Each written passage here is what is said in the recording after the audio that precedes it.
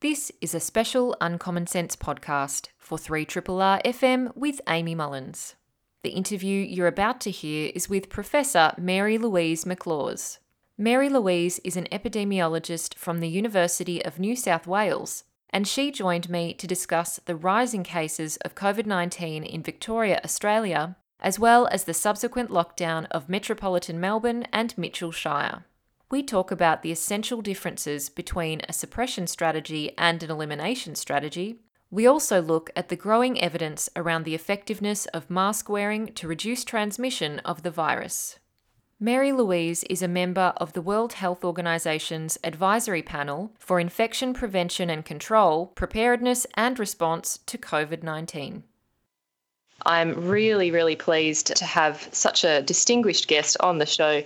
Her name is Professor Mary Louise McLaws. She's an epidemiologist at the University of New South Wales, and she's also doing some really important work at the more global level, and I'm going to read out the proper title.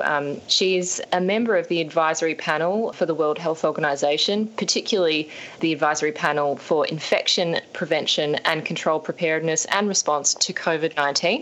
Which, of course, is the disease caused by SARS-CoV-2, which is also kind of commonly termed the coronavirus at the moment. Of course, there are a number of other coronaviruses, but this one is really obviously front and centre for clear reasons. I'm really pleased to welcome Mary Louise McLaws now to talk all about Victoria's situation and, of course, beyond. Thanks so much, Mary Louise, for joining us. My pleasure. It's so great to have you on the show, and I think we've heard a lot in recent months, I guess, about armchair epidemiologists, but I wonder whether you could share with us what the job of an epidemiologist really entails and the types of things that governments and other world bodies call on epidemiologists for. Well, epidemiology is basically looking at patterns of disease. And there are many different types of epidemiologists. There are those that look at non-communicable diseases like, diabetes, cardiovascular disease.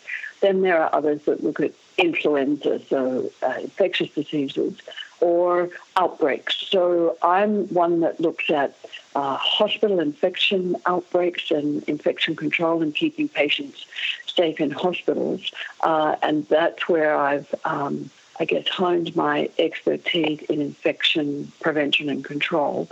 And also I've had some experience with SARS, that at the outbreak in 2003, evaluating the response in hospitals and also the response in Beijing. Because, you can learn a lot from how you've done and where you should have gone right. And I think the look back and the learned process of Beijing was that ring fencing of that large, lovely city would have or could have changed the course of history.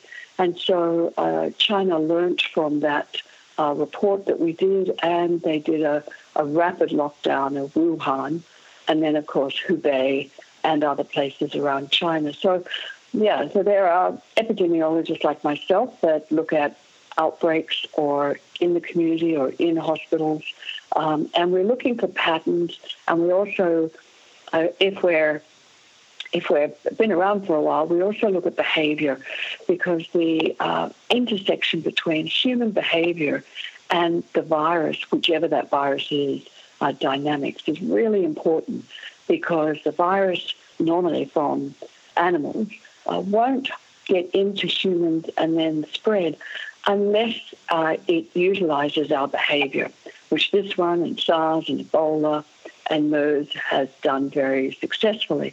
So don't just look at the pattern of the disease, but you have to think about how did this virus utilize our subconscious or breach of protocol so that we can prevent it happening in the future. So it's all about responding rapidly and learning rapidly so we don't keep making the same mistakes again.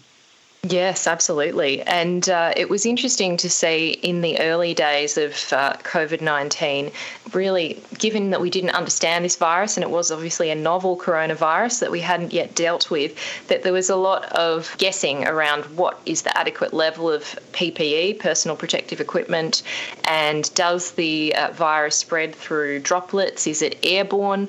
And we've just recently seen in the last few days that the World Health Organization said that it couldn't rule out that COVID-19 could be spread through the air in an airborne sense. So we are still, it seems like, learning more and more about how coronavirus is spread, but also how it is experienced in different parts of the population.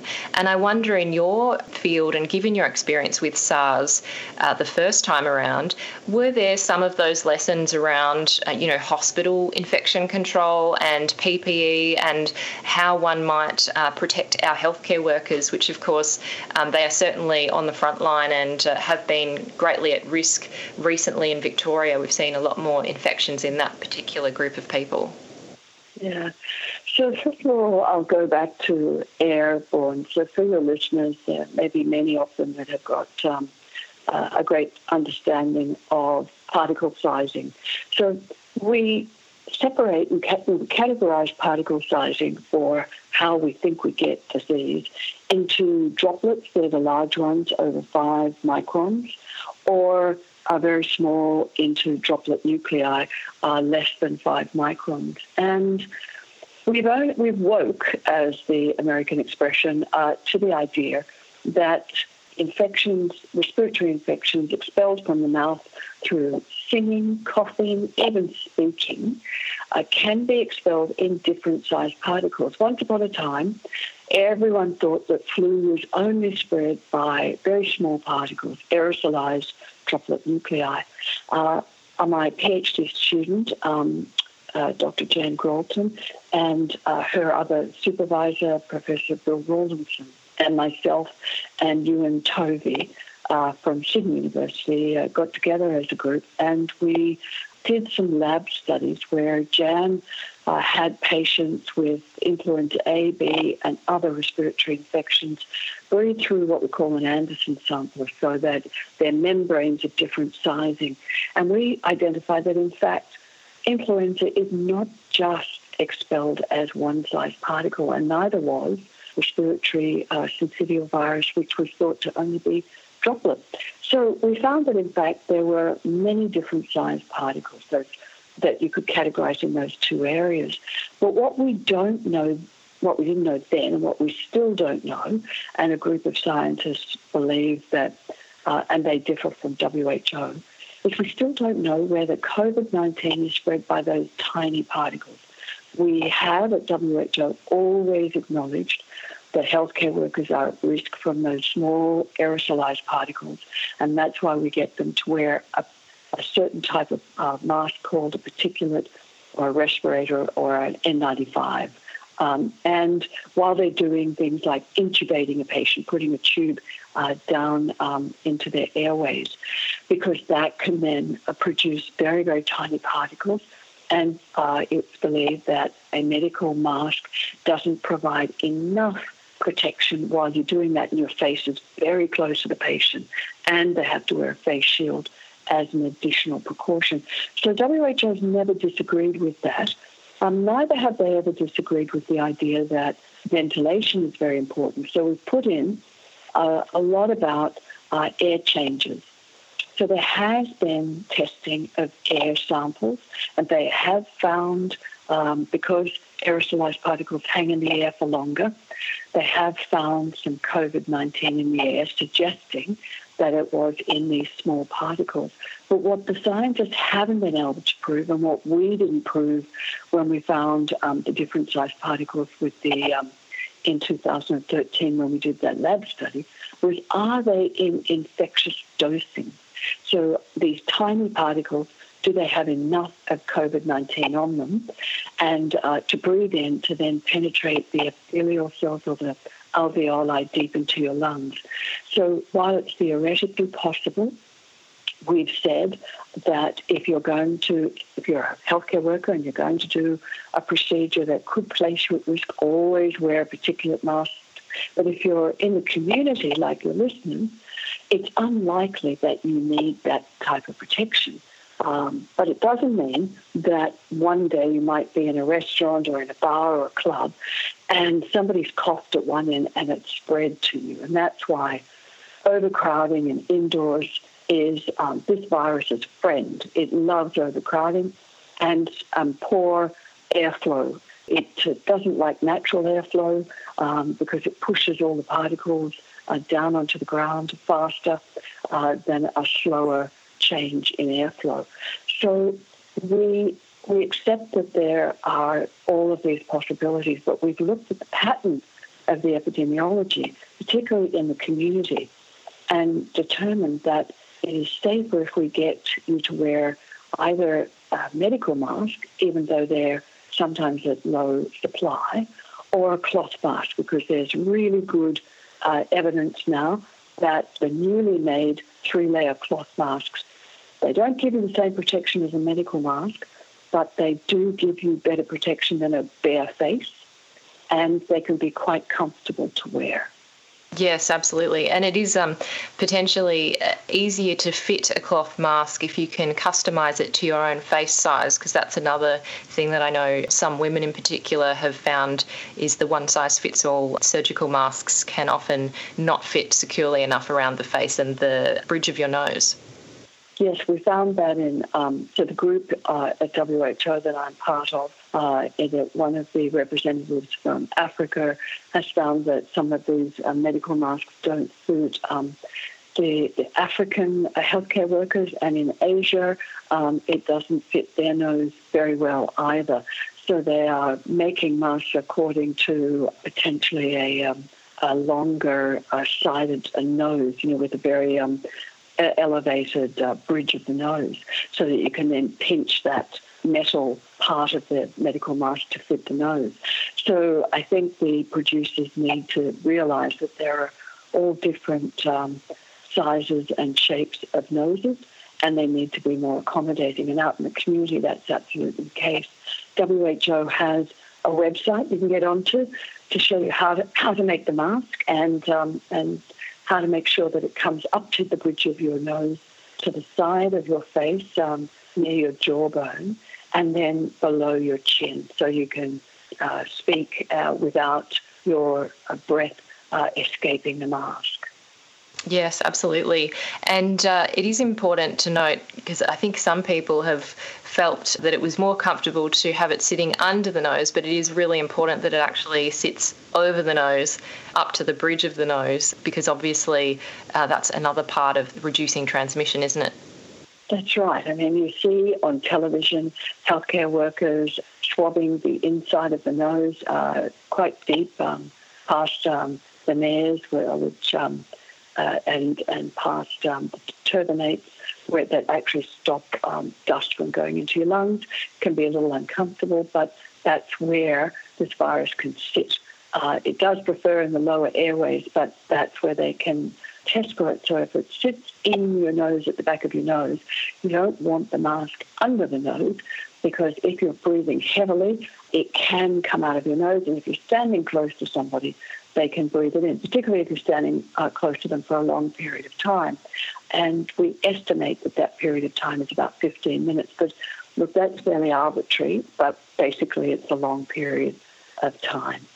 Yes, I'm interested in your understanding around the role of masks and the level of which it can reduce transmission. There was some really interesting commentary from the Chief Health Officer in Victoria, who was citing a Lancet meta-analysis study that recently came out, and that was one of the reasons why he changed his recommendation and suggested that those who can't adequately socially distance the 1.5 metres are advised to wear a mask. It's not obviously mandatory in Victoria, but we also did see even overseas, some countries like Germany and different cities in Germany, like the city of Vienna, became an early adopter of masks, and we did see a study recently suggest that it reduced transmission to potentially even 40%. So it was interesting that there are various amounts of figures around how much it could reduce transmission, but the Chief Health Officer did mention it might be able to reduce transmission if we had a significant uptake of people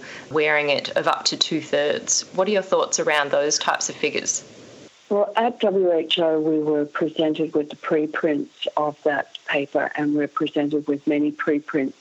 And the guidelines that were released on the 5th of June included that. So this knowledge has been out there since the beginning of June.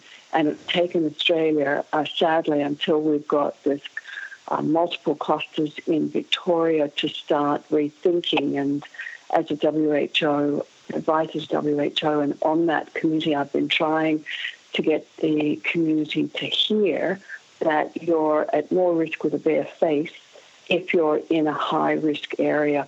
And those high-risk areas are, quite frankly, getting on an aeroplane. I'm not sure why we haven't made that mandatory, because you're sitting in an aeroplane for over an hour, and even though they say they have a HEPA filter, it doesn't prevent you from getting it.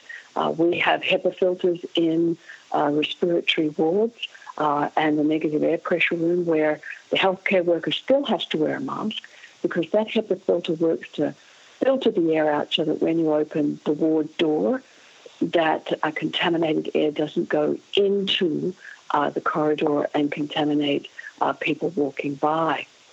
So that HEPA filter in the aeroplane won't help you.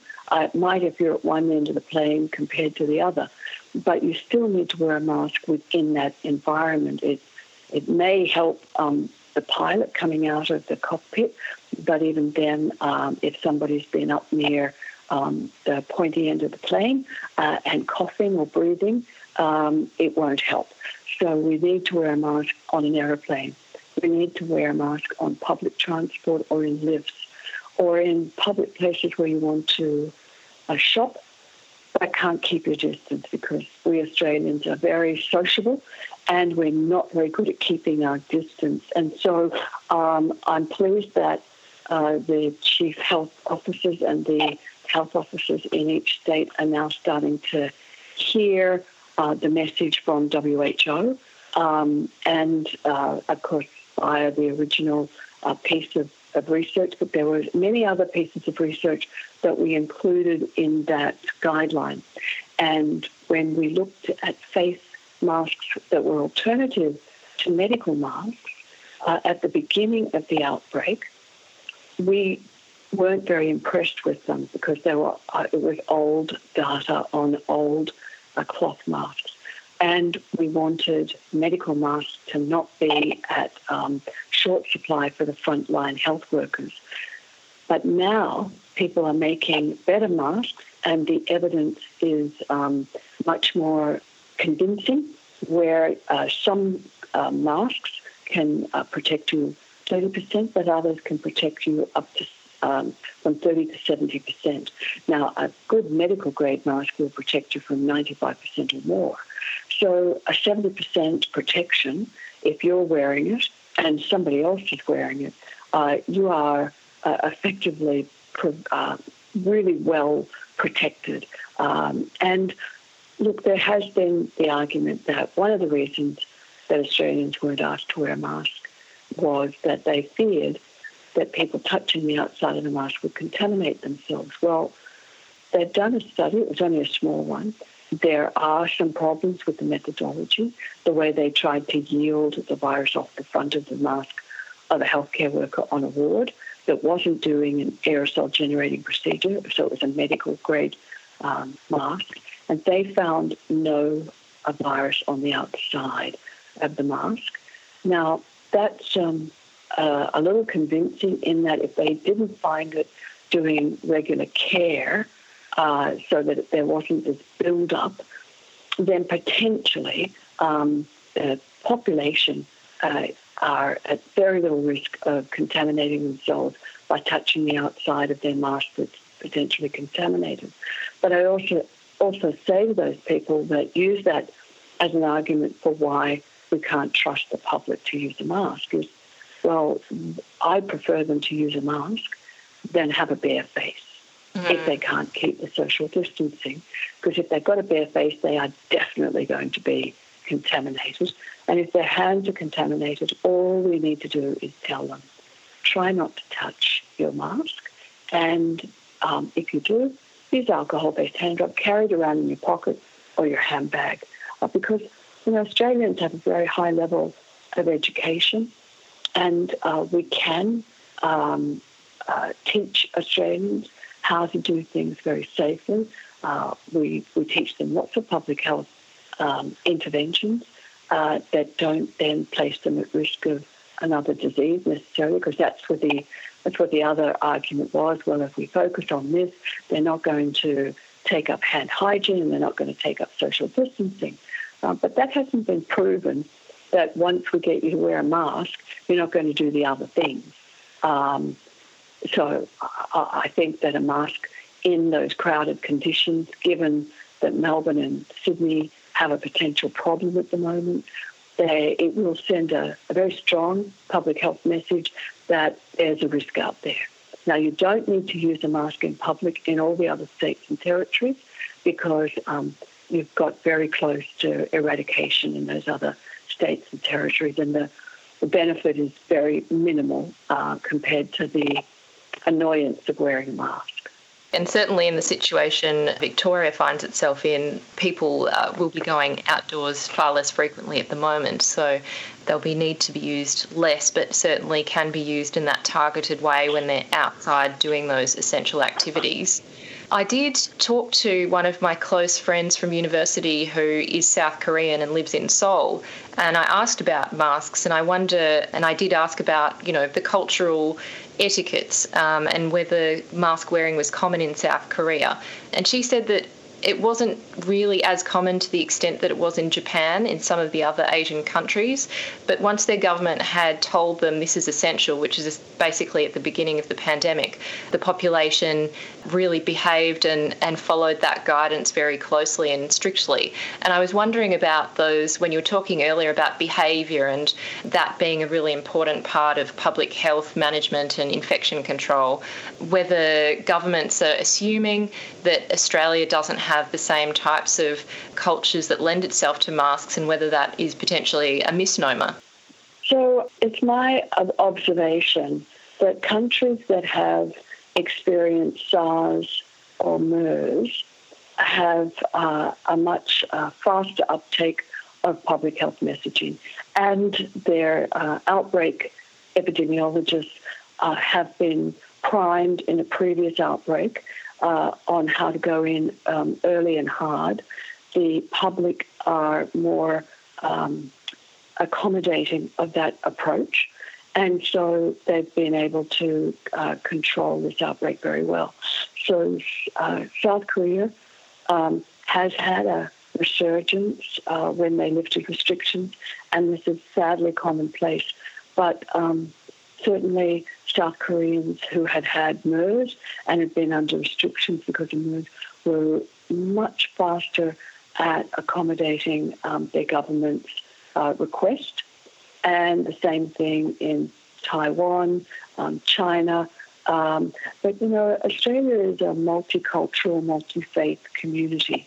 And we should be working on that because we have many migrants, residents, citizens from Asian countries that can lead the way and show us how to do this. I know that when I go to Melbourne, it's a very multicultural city, and I think that we should be working on the uptake and that cultural uptake of mask wearing in the city by congratulating our Asian Australians for their adoption, their rapid adoption, because we really believe that it has assisted greatly their success in Seoul and other countries, in Tokyo, etc. Yeah, it's so true. You do see that in the Melbourne inner CBD really very frequently. And I agree, it's something that a lot of my friends who hail from Asia would do as something that's second nature. If they start to feel unwell, they don't want to spread it to anyone else, and so they use a reusable cloth mask, and it does make a whole lot of sense. It's just, it might take, hopefully not too long, for Victorians and Australians to make it become second nature. I am talking to Professor Mary Louise McLaws, who is an epidemiologist at UNSW and also an advisor to the World Health Organization on infection control and prevention and other matters relating to COVID-19. I did want to ask about, I guess, what is a burning question for many Victorians who find themselves in this situation and, you know, obviously to a very different situation to their state counterparts in Australia. We have, you know, had a public discussion around why Victoria has seen such a huge increase in community transmission and when that started and what the kind of responses can be and should be and what we might learn from this second wave, I guess, which some people are calling it. And we did see, you know, a very kind of gradual but then very steady increase in cases before the school holidays started here in Victoria. And there were a lot of kind of nervous people, particularly from the regional areas, concerned about, the virus moving throughout the state and having increased community transmission. And I wonder if you could shed some light on it for us from an epidemiological perspective. And you've seen, I guess, the increase in clusters and where they've come from and the types of transmission environments that seem to have increased our cases. What do you think some of those factors have been in this second wave that has caused this really harsh lockdown of 6 weeks here in particularly metropolitan Melbourne? Look, you've got a unique issue going on in Melbourne. You've got a highly socialised, interconnected cultural group that have live in close, confined areas, that have large or extended families, and have extended cultural connections, religiously or socially. And then you've got the breach in protocol in the quarantine hotel. So that spilled over into the families, and then the families spilled it over into other families and their wider community. So it's a perfect but nasty storm. And I think the lesson that can be learnt from that is don't assume that a community that has English as an additional language accesses mainstream radio, TV, or newspapers, or that their original language is proficient enough to read it, because we know that many people that come to this country have come from a war-torn area or places where their education has been interrupted. And then they go on to leading highly productive, wonderful lives here. And we need to accommodate their ability to get this information. We can't expect them to come to the information.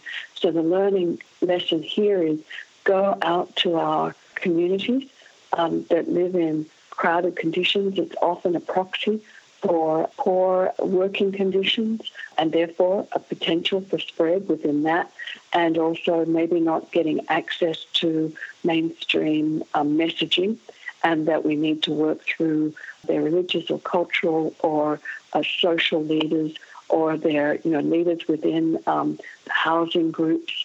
And don't wait.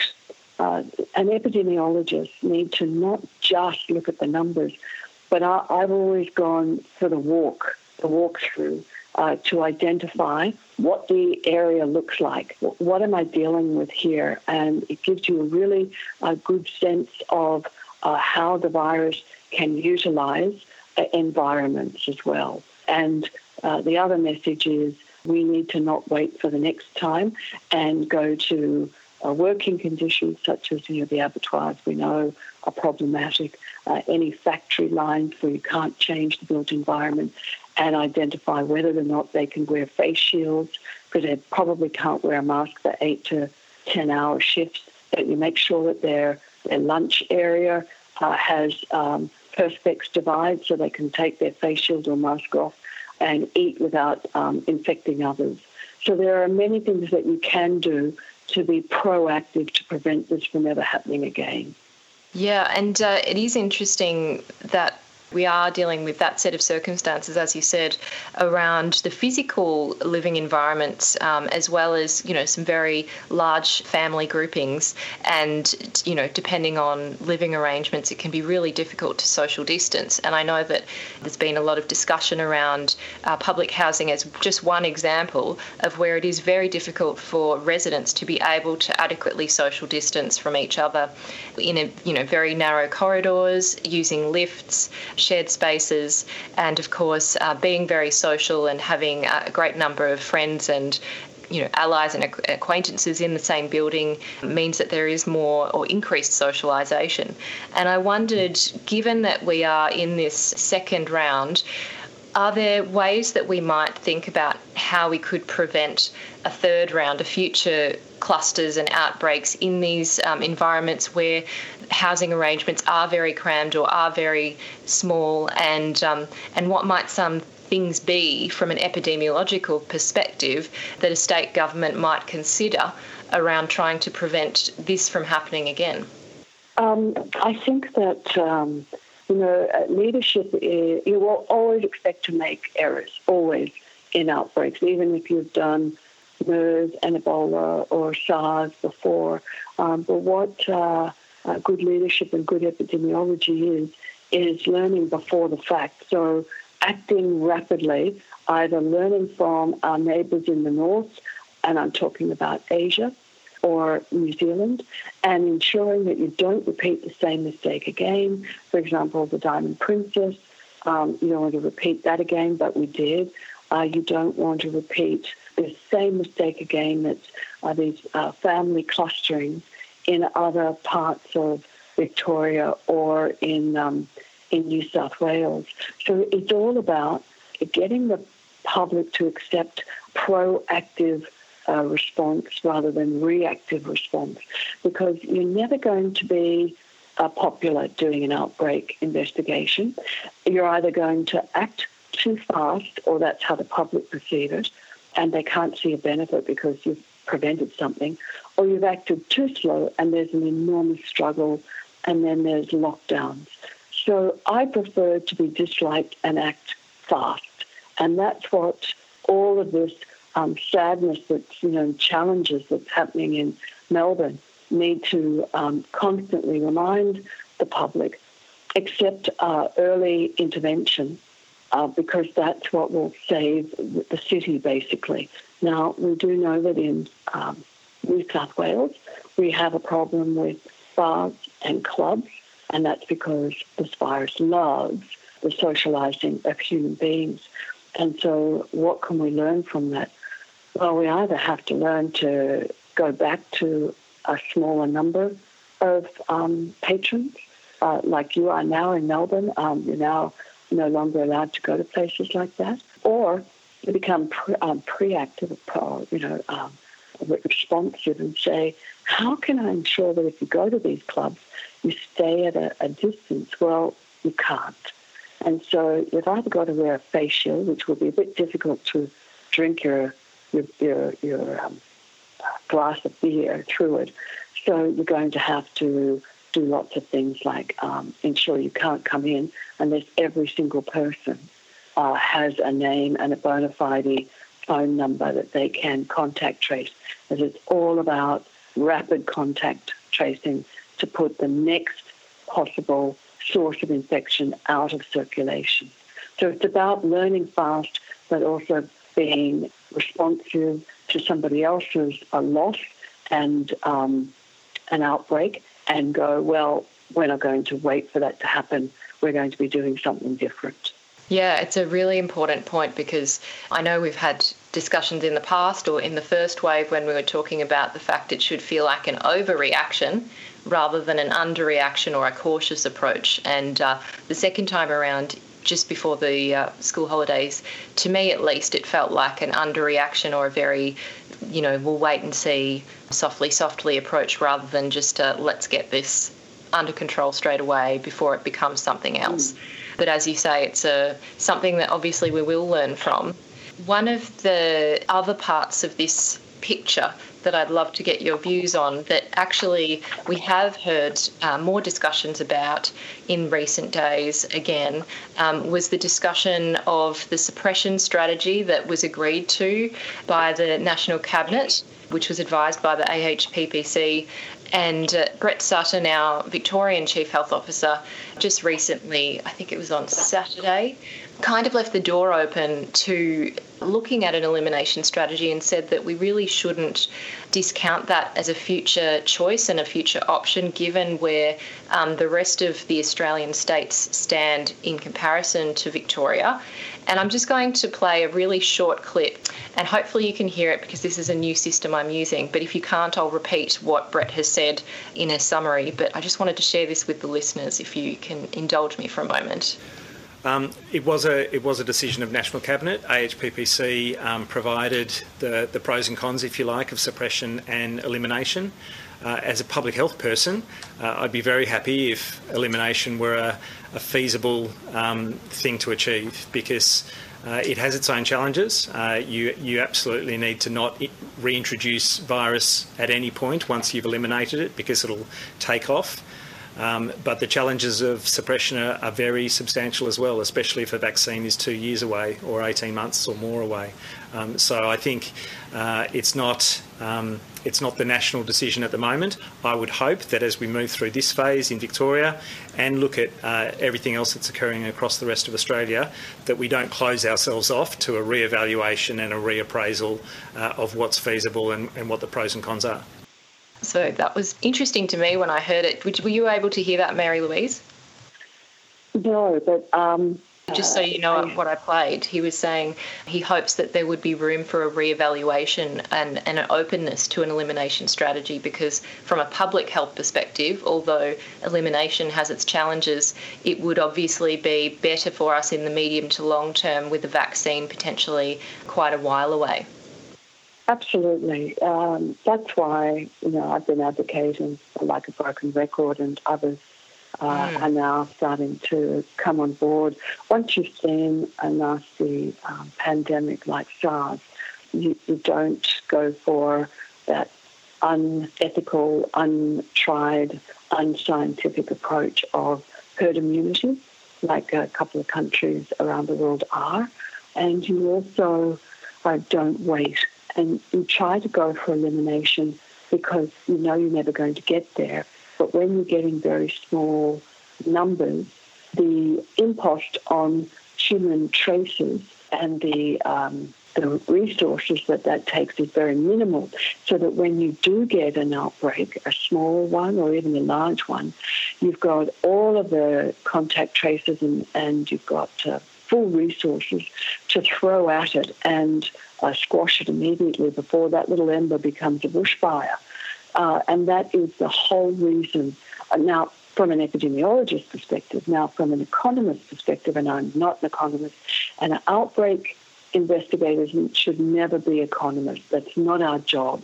It's the job of the leaders to decide how they're going to balance it. But then if they don't want to take up the approach of the epidemiologist, they have to accept that they will get criticism because we've seen it before. This is not a learning process for us. We've seen it before. So you go for eradication, and then the economists will say, in hindsight, well, actually, because there have been a few that have now come around, that it has less impact economically and less impact emotionally and psychologically if you go for eradication, get the numbers really down low so that you can then lift all of the borders around Australia and have the borders lifted with like-type countries such as South Korea, Taiwan, New Zealand, and others in the region, so that you can open up a bit, and then, of course, that improves the economy as well.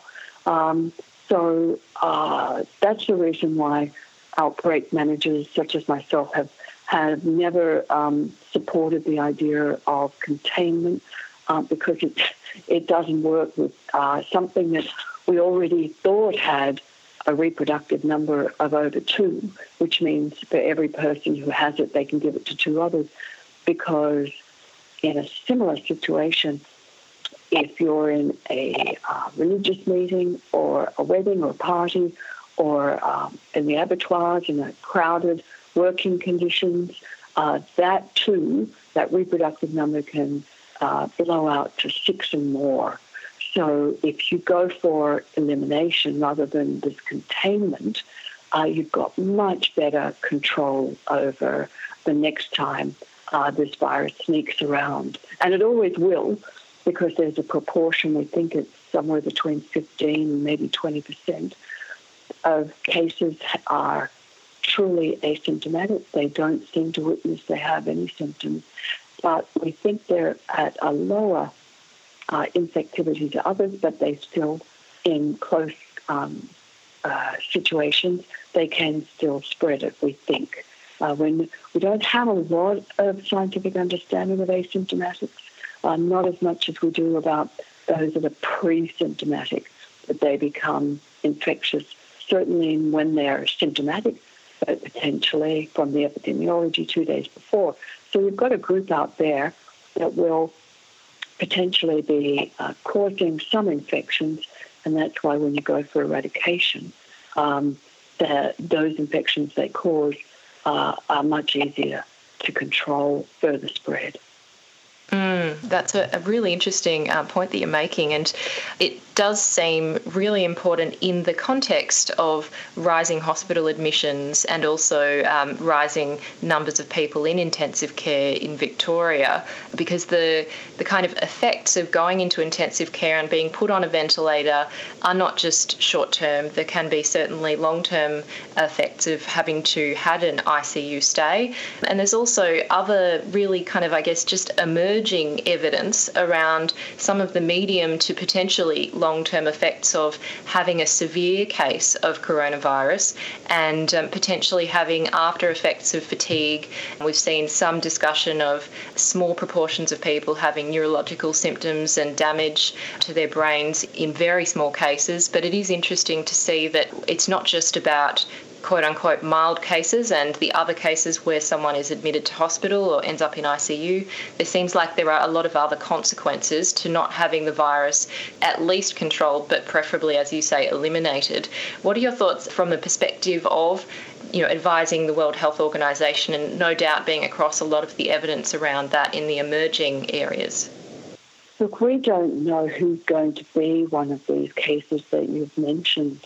That is why predicting who's going to be the unfortunate person with neurological complications. And that neurological complication can also occur post-treatment as well. Now, during SARS, they had nothing to give critically ill people, and they did try to give them some steroids. And there was long-term consequences with neuropathy, so with some nerve damage. This time round, they're giving much lower doses, but only for people on mechanical ventilation, so seriously ill people. They may or may not have long-term damage. We're hoping that because it's a lower amount, that we may see fewer adverse consequences. But even for the misnomer of mild case, and I think it really should be called not needing to be admitted to hospital case, where they may not need a medical intervention per se. You hear a lot of survivors talking about not being perfect at 6 weeks, which is the official period of time that people are becoming supposedly over it and not infectious anymore. And I think it's beholden to the society to have those people talk. We need to have those that bounce back or hardly felt it, but we also need to talk and have that conversation with people about how they felt, the fear, the exhaustion, and where they're up to now, so that the community can understand why the authorities have been working hard towards reducing infection, but why outbreak investigators want to see no one getting it. So we want to go for eradication.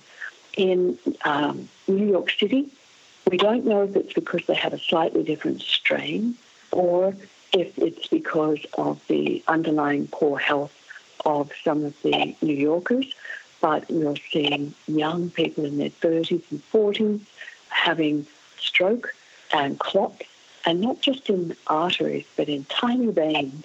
And that means that surgeons really can't remove them all.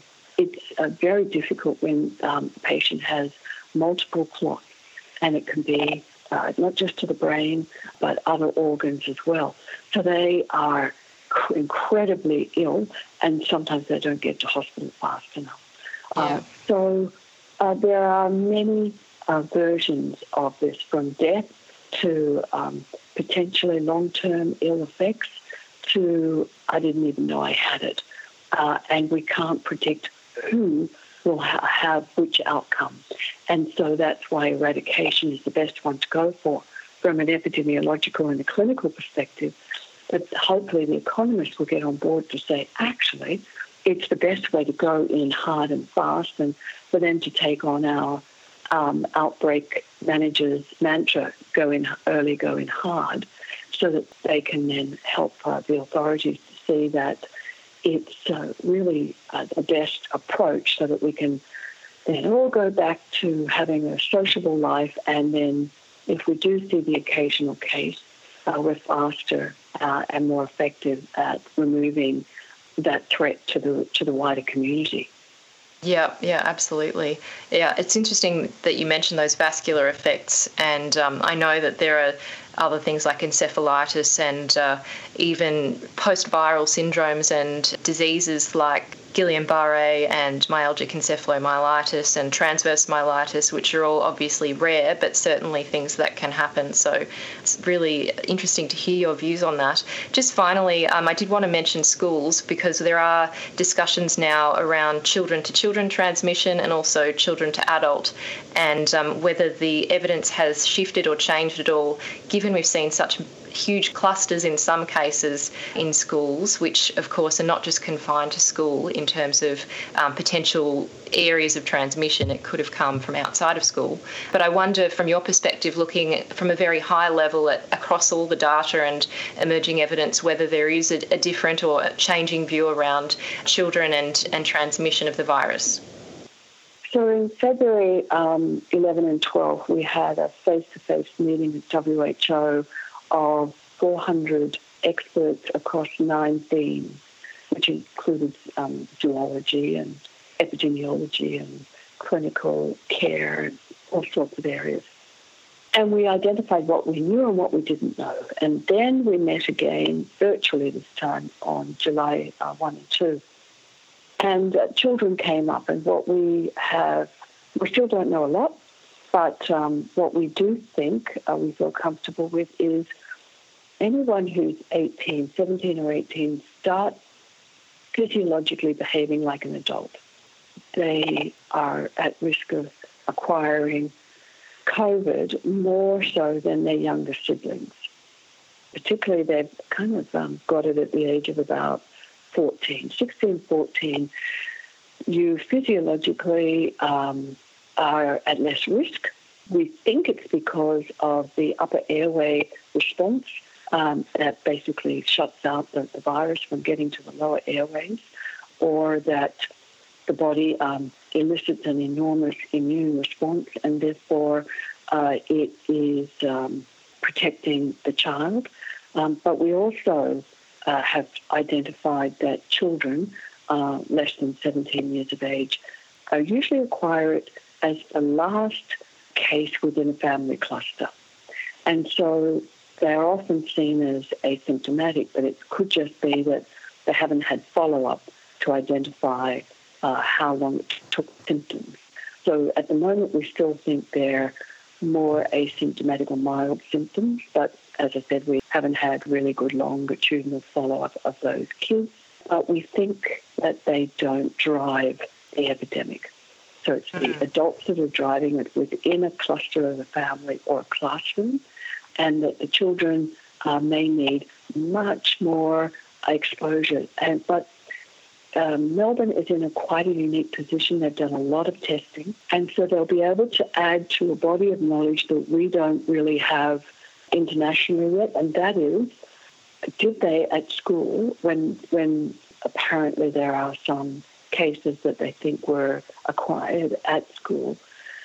Did they have a long and close relationship with their best friend, or is it somebody they sit close to in the classroom, or is it a more casual exposure? So that will tell us how child-to-child exposure occurs. So that will be a very important piece of epidemiology that we're looking forward to reading. That's really great to hear that at least there'll be some positive outcome from all the testing that Victoria has been doing.